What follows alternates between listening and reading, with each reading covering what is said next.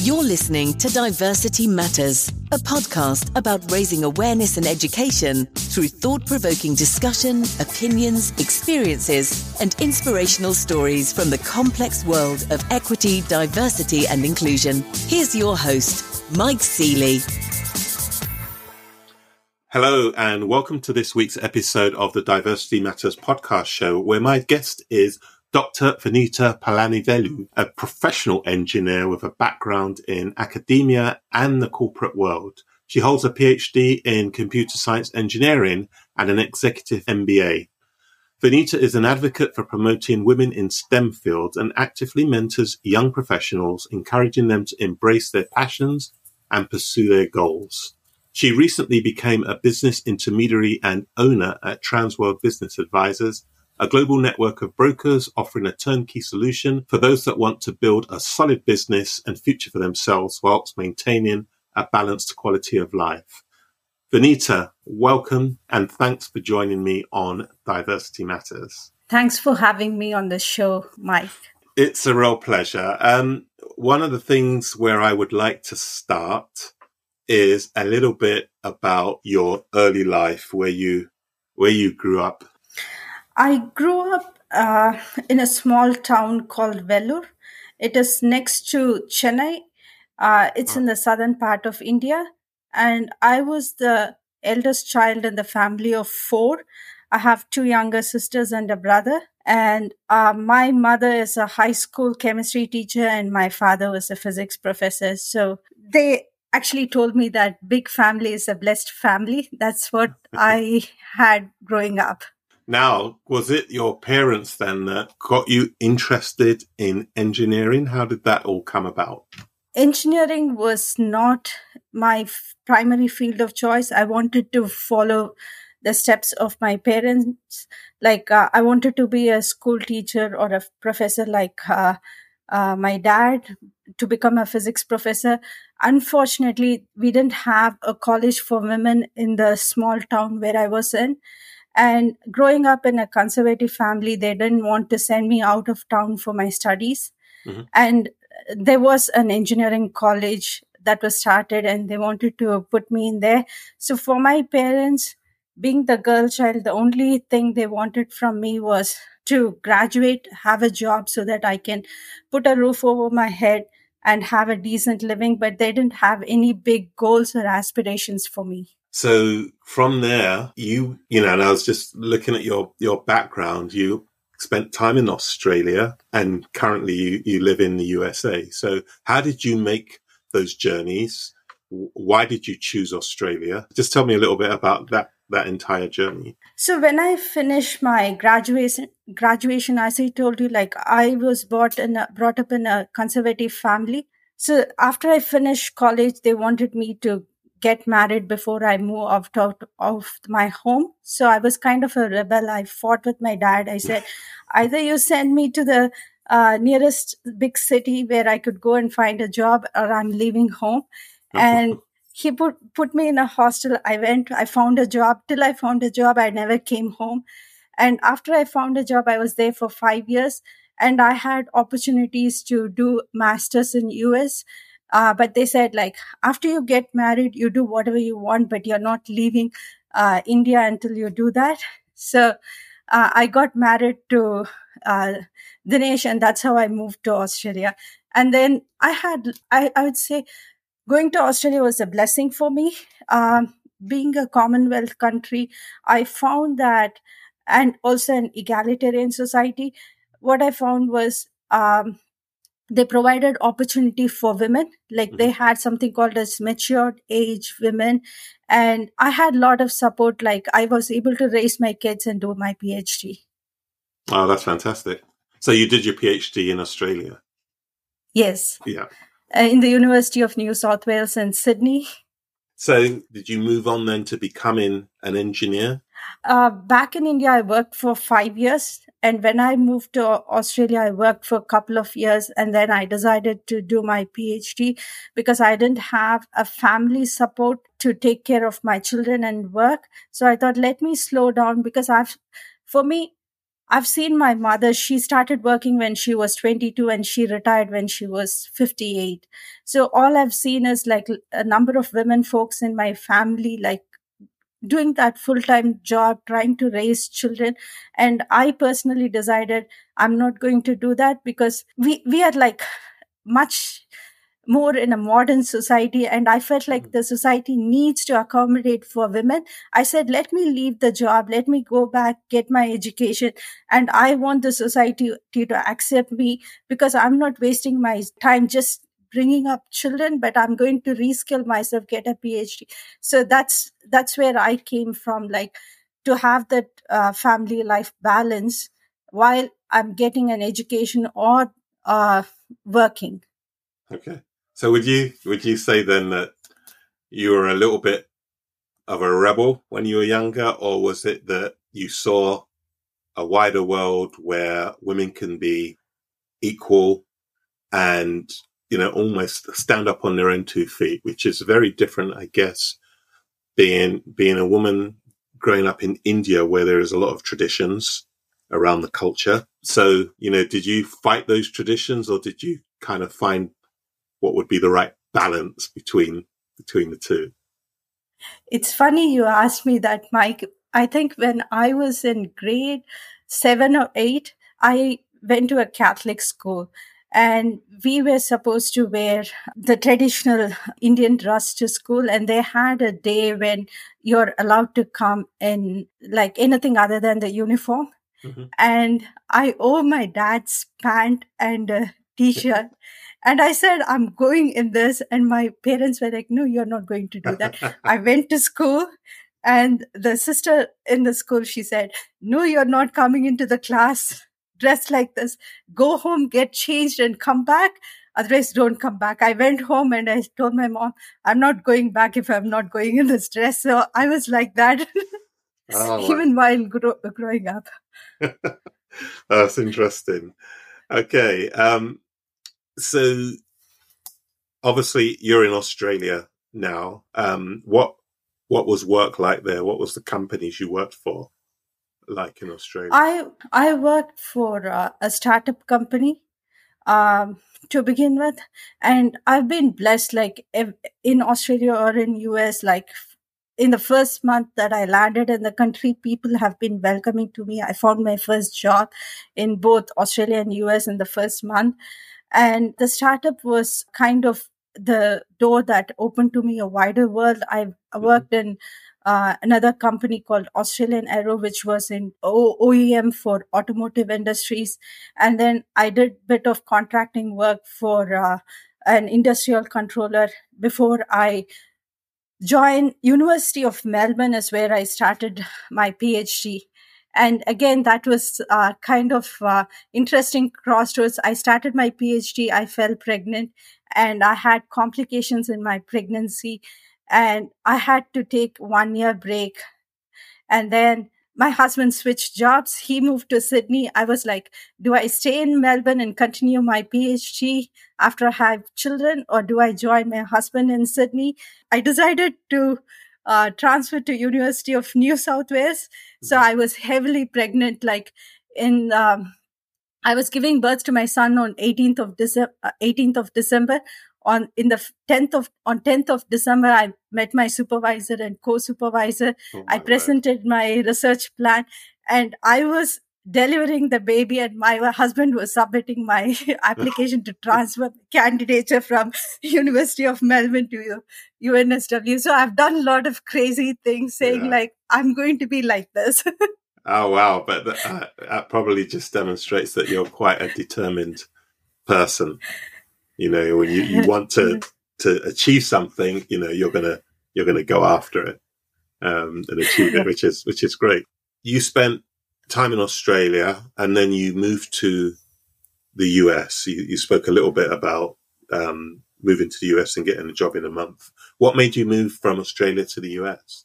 After I finished my PhD, I tried getting a job, but we were living in a small country town called Bendigo. Again, like both my husband and myself, we both have a PhD. It was like kind of always trying to balance out our careers. So he found a job in Bendigo, and we wanted to have him as the primary breadwinner for the family. So I moved to Bendigo, and I was traveling to Sydney for my PhD, and meeting my supervisor and getting things done. And when I finished it, again, the option was, do I move out of Bendigo for a job, or do I stay in there and do something? I was always involved with the school community and the local community. Mm-hmm. So I decided to start my own business. And I was prospecting to the businesses, trying to find out their needs and bring some technology into to the local businesses, like developing the apps. And I found resources back in India where I developed the app, and I was taking it to the small businesses, demonstrating how it would be helpful. And I was doing it.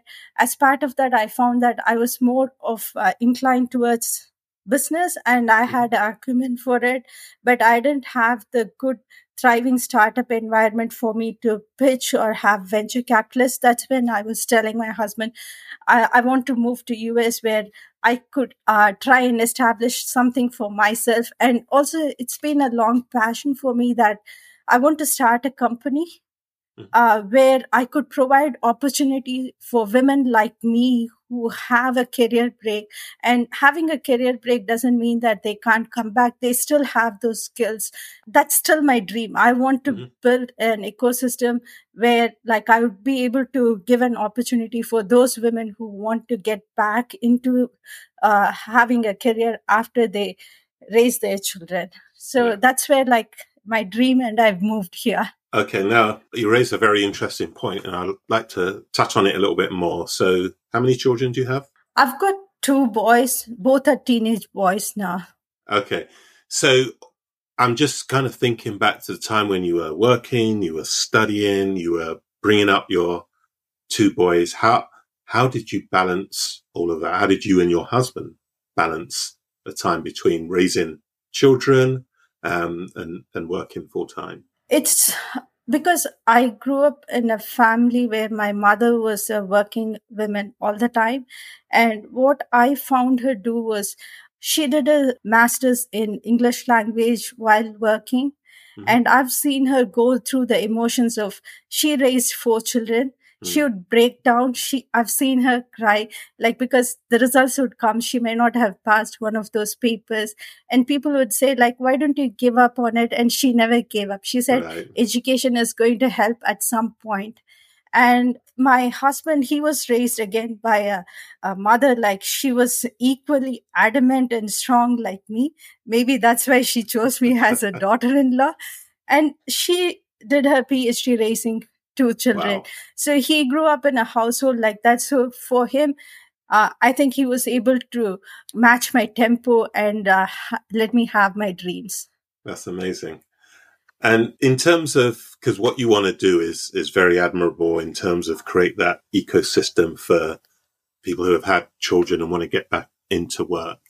How difficult is it at the moment for, women who have had children and taken the time off and then trying to get back into the working world or back into the position that they left or even a higher one? Is that a big challenge? It's a uphill challenge, especially in the world of engineering.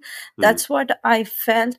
And I would say that that's a fear that's been in the mind of all the women, because my mother and my mother-in-law, they worked in a government job where their jobs were secured. But still, I found them to be they always had their job first, because that job security was something that was always in the back of the mind. They didn't want people to judge them. Because she has a family or she has a children, she's able to slow down and do less and still get away with it. They didn't want that blame to come on them. I think that's in the back of the mind for all women. So they try to work really hard when they have children. And I would say most of the women, in order to have the job security, they work very hard. They put children on top of work in most times that I've seen. And for women who choose to put their family first, take a break, and then when they try to get back in the workforce, it's been an uphill battle. Like I would say, they are pushed to take a lower job. It's been happening to me all the time. Whenever I take a career break and come back, I don't start from the position that I left. Every time I just go to square one. I started the lower salary of a junior engineer, and then I try to build up, and then something happens. I just go to square one and try to build up. And for many women, it's like a difficult thing to do. Like you've been a senior engineer, you've been a team leader, and then suddenly you're pushed to start as a junior engineer. Many are not able to take it, and they actually leave the profession and go on to do something else or just become a stay-at-home mom. So it's a big battle, Yeah. Mike. That is a real challenge. And do you think that it is down to company policies, or do you think it's the attitude of men in the workplace that not giving women this opportunity, particularly when they've already been in a senior position, and, obviously left and come back, they don't want to put them back in that position? Why do you think that is? I think it is the general attitude of society. They feel that when women have gone out of the workforce, their priorities have changed and their skill sets have come down. And what I need people to think is that we are trying to raise the next generation. And also women are fighting. Maybe they are from a good family, maybe they're fighting domestic violence, they have a lot of things happening in their life. So give them a benefit of doubt, like if they're not able to come on time or stay for a longer time, because that's going to be a short period, like maybe 6 months, maybe a year, they can get their life back on track and they can be productive workers. We don't have that mindset to give them that flexibility for 6 months or a year when so many things are happening in their life, and we want everything to be like work according to the rule book. So what I think is the common sense has gone out of it, and we are more like the computer says no. So everything is according to the rule book. Yeah, I know that certainly in the role that I do, a lot of that is those attitudes are changing, some degree, but maybe not fast enough.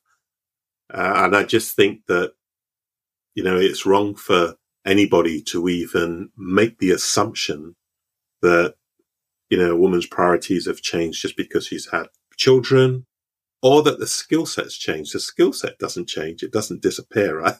So why would they even make that assumption? So it shows that even today, we still have a real challenge with how we treat women, those that have been pregnant, have taken time off, getting back into the workplace. We still have a lot of work to do in this space to make everybody feel welcome, particularly returning mothers who, returning into the workplace. It just doesn't make sense that they're put in lower positions because they've had children. I mean, if we continue to have an attitude like that, then, things won't ever change. True. You're right on the point, Mike. And we spend a lot of money, like getting women into STEM, but we put a lot of resource in that, but we don't put money into retaining those women, because nearly 50% of them drop out after graduation, and then more drop out like in the first 5 years of their career. And the money that was invested in there, like it just goes to waste. And that's the reason I've held on to my PhD, because most of my education was funded by scholarship. And what I felt was I need to give back to people. I'm not going to leave this engineering field. And whenever I felt like people treated me bad, that's what comes to my mind. Like, people have paid for my education, and I came to this job on my own terms, and I'm going to leave it on my own terms, and nobody is going to push me out. But that's not something that every woman would have. And my question is like, why should a woman be a rebel in order to ascertain or get her position? She rightly deserves it, and she needs to get it. Yeah, absolutely. And, I notice now that obviously with your experience, you are, helping to promote women who go into the STEM fields through actively mentoring young professionals. Tell me a little bit about that. So I'm part of the Society for Women Engineers in Orange County. I'm their secretary. I've been like, since moving to US, that's the first organization that I joined in the first month of moving here, because I wanted to be part of a system where I could relate to women. I found women who had children and who were like balancing their careers as part of that group. And we kind of do a lot of outreach activities, working with young kids to get into STEM.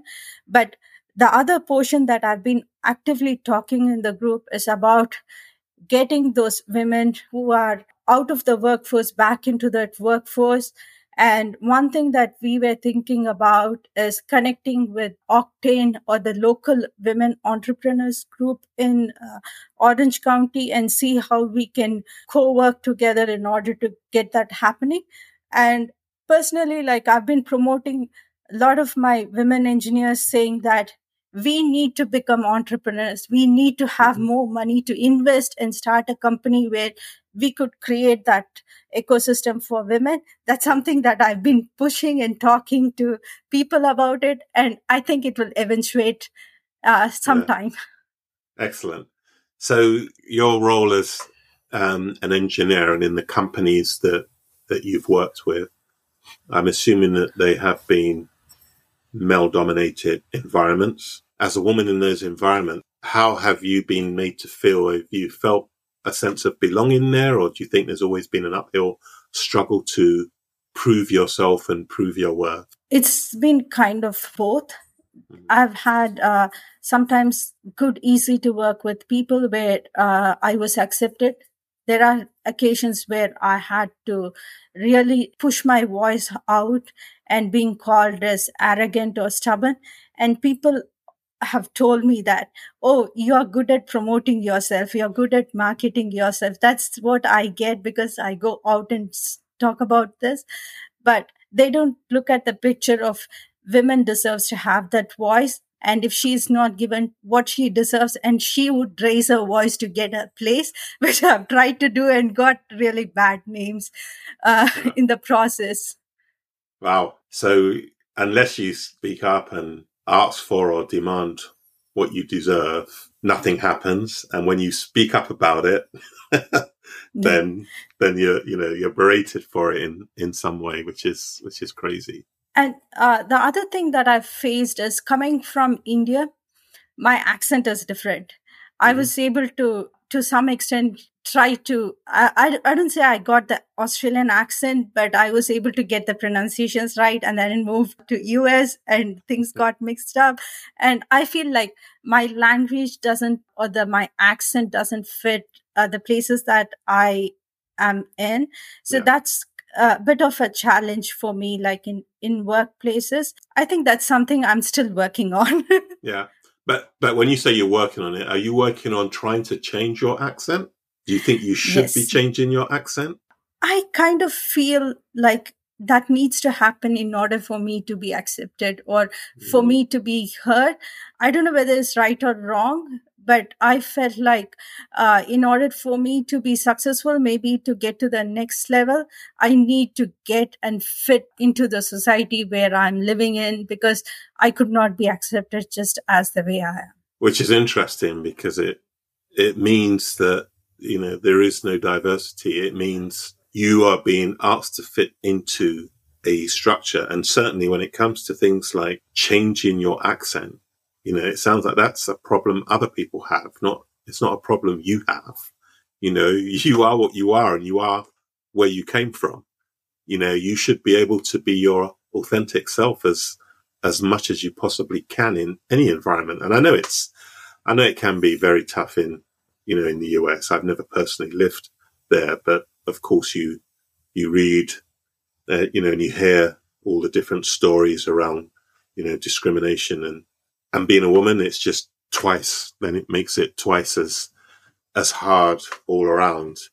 So it can be a very tough environment to be in. But my personal advice to you would be, don't try to change your accent, or the way you talk or the way you are or your personality. There's a problem that other people have, and they have to look at themselves and fix that. It's interesting you brought this up, Mike, because now that I started my own business, and the part of the business involves prospecting, going out, trying to find prospective clients. So when I have my business card, it has my name, Vinita Palaniveloo. It's very hard to pronounce, and it just gives out my ancestry. And it was kind of interesting. Like, I was having a conversation at home, and the suggestion that came up was, you should change your surname, make it Pal, so that it's easy to pronounce and people don't know where you come from. But, I wasn't comfortable doing it. And I questioned myself, why should I change? Like, when I go in person, they're going to see who I am and where I come from. I think it's more of changing, or it's going out there and making people know that you're a genuine person who wants to help them, not just a con person coming in to just get a business. And I think the work that you do in terms of diversity, bringing that education and bringing awareness around that unconscious bias, it's very important, Mike. We do that all the time. Yeah. And it exists. Yeah, it does. And, it's funny when you just mentioned about, changing your name. This was a big challenge also in the UK. I know a number of people either from Asia or from Africa or even the Caribbean who have either shortened their names or changed it so it sounds more English, more Christian, however you want to describe it. And, you speak to a number of those people as to why. They will say that they send a resume out applying for a job with their full name. They don't hear anything back. If they send the same resume out, but the name has changed slightly, then the likelihood is that, they may be invited to an interview, but there's definitely a greater response just based on the name. So a number of people have done that just to kind of get in. You're absolutely right. By the time you get to the interview, people can, they can see who you are. But a number of people say, well, at least once you're there in front of them, you've got an opportunity then to really showcase who you are, showcase your skills, your experiences, etc. So it's a bit of a tough one. And I'm hoping by now that is changing, certainly more so in the UK. And I honestly can't speak for what that experience is like in the US. I think it's changing. Orange County is more of a melting pot. So I find it's getting a bit more acceptable of people coming from different cultures, and the same in Australia as well. Compared to, I first went there in 2004 to Australia, and I left in 2017. And things have changed massively over there with a lot of immigration. I think that's what makes us really part of this big human family, right? Instead of being just isolated in different places, being comfortable within just your own sphere, it's like coming out and looking at people as just they are and accepting it. It's totally a different thing when you do that, when you start seeing people as people rather than like specific ethnicity or ancestry. Yeah, completely. I totally agree with you. Now, tell me, you were saying that your boys are teenagers now. What's life like for them? Are they following in the footsteps of you and your husband, or are they chasing their own dreams? They are chasing their own dreams. They both are quite different. My first one is very analytical. My second one is very creative and artistic kind of person. And they have their own dreams. He wants to get into medicine. The other wants to get into paleontology. And they're totally like diverting it to different fields. Like, I think that's the choice that my parents gave me. And my husband had the same option growing up with parents. Like both his parents had PhD. One was language, the other one was in psychology, education. Mm-hmm. Educational psychology. Yeah. And he became an engineer. So I think we have given children the choice, like go and make a life for yourself and be who they are. So my second one is not that great in math, but he can do graphics, he can do videos, he can do a lot of creative stuff. Whereas my first one is more of science and math person. Mm-hmm. So I've just let them be what they are good at. Excellent. And tell me, obviously, both yourself and your husband coming from India, how do you, with your sons, balance your culture with the US culture and, the fast pace, the technology, the tools, the partying maybe, I don't know. But, how do you keep them grounded? This is something that might be revealing to you, Mike. While in Australia, when I was living in Bendigo, I had a Jehovah's Witness knock on my door and I became one of them. Oh, wow. And I did door-to-door witnessing.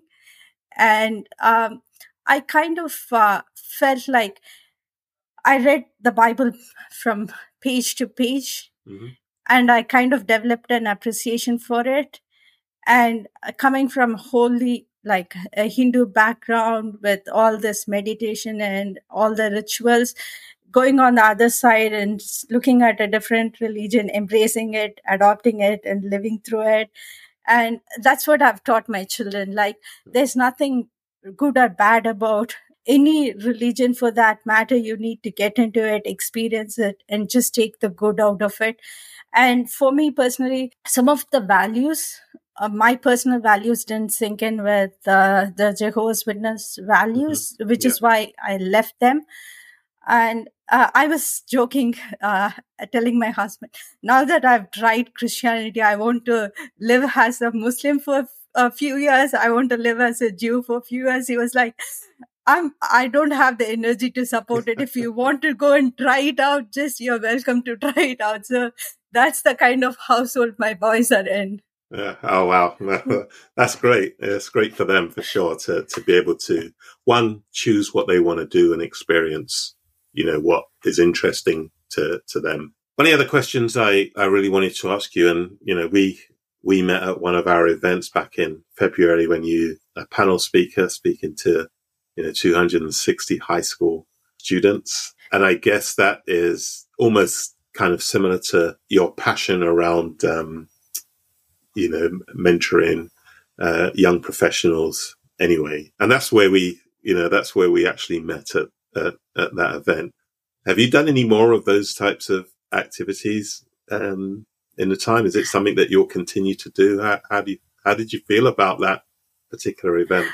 I'm really grateful for that opportunity and the platform that you gave me, Mike. And I was able to see the way it opened the mind of young students with that exposure, and with the Diversity organization and their mission statement about getting people connected, irrespective mm-hmm. of their people's background, like whether it's white or black or brown or mm-hmm. Whatever ethnicity you are in, we are just equal and we are all in this together.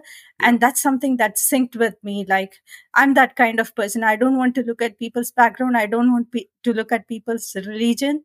And I've been trying to live that way in the network that I belong in.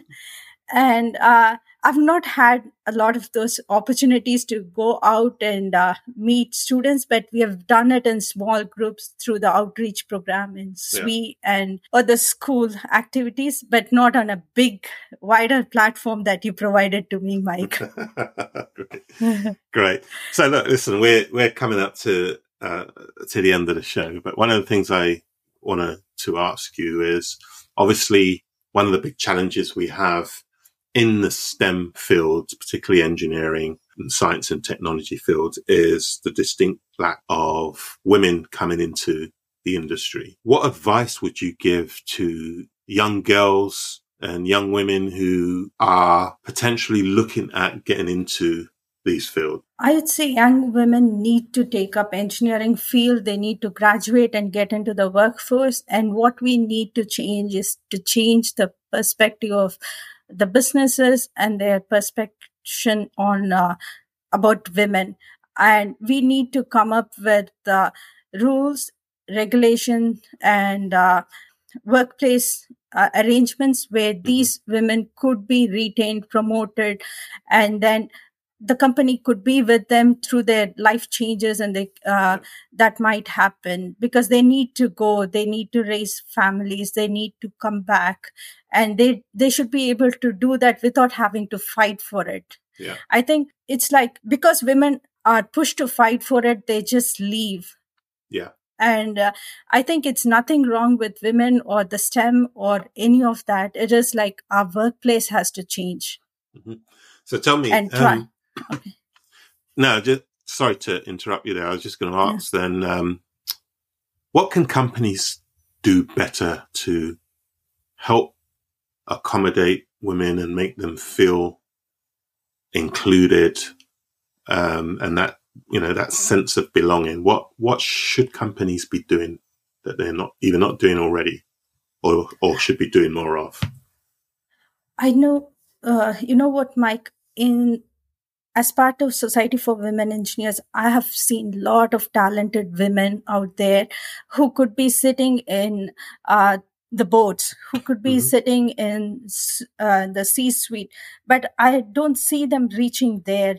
I think women need to be promoted to those board level positions and C-suite positions so that the next generation is able to see, because you can only become when you see it. I think the companies need to actively promote women and push them to those positions. And those women need to support or create a workplace that would help the newcomers thrive in that environment. And we need to actively do that. And I've seen a lot of high potential women in SWE, OC, and they deserve to be there. That's great. Okay. Vinita, I really want to thank you. This has been really insightful discussion, particularly just hearing about, you growing up and, you're very passionate, very intelligent, and you are giving back. Like you said, you are, providing younger people, great mentoring and advice and coaching, etc. So I just want to leave it by saying, thank you very much for coming on the show. And I wish you every luck in the future, particularly with your very latest venture. And I hope you do begin to start finding those clients out there to drive your business forward. So thank you. Thanks for having me, Mike. And I'm really grateful for this opportunity. No worries. It's been a real pleasure. You take care. Bye for now. Thank you. Bye, Mike. Thanks for listening to this episode of Diversity Matters. If you liked what you heard, then be sure to hit like and subscribe. And we'll see you next time.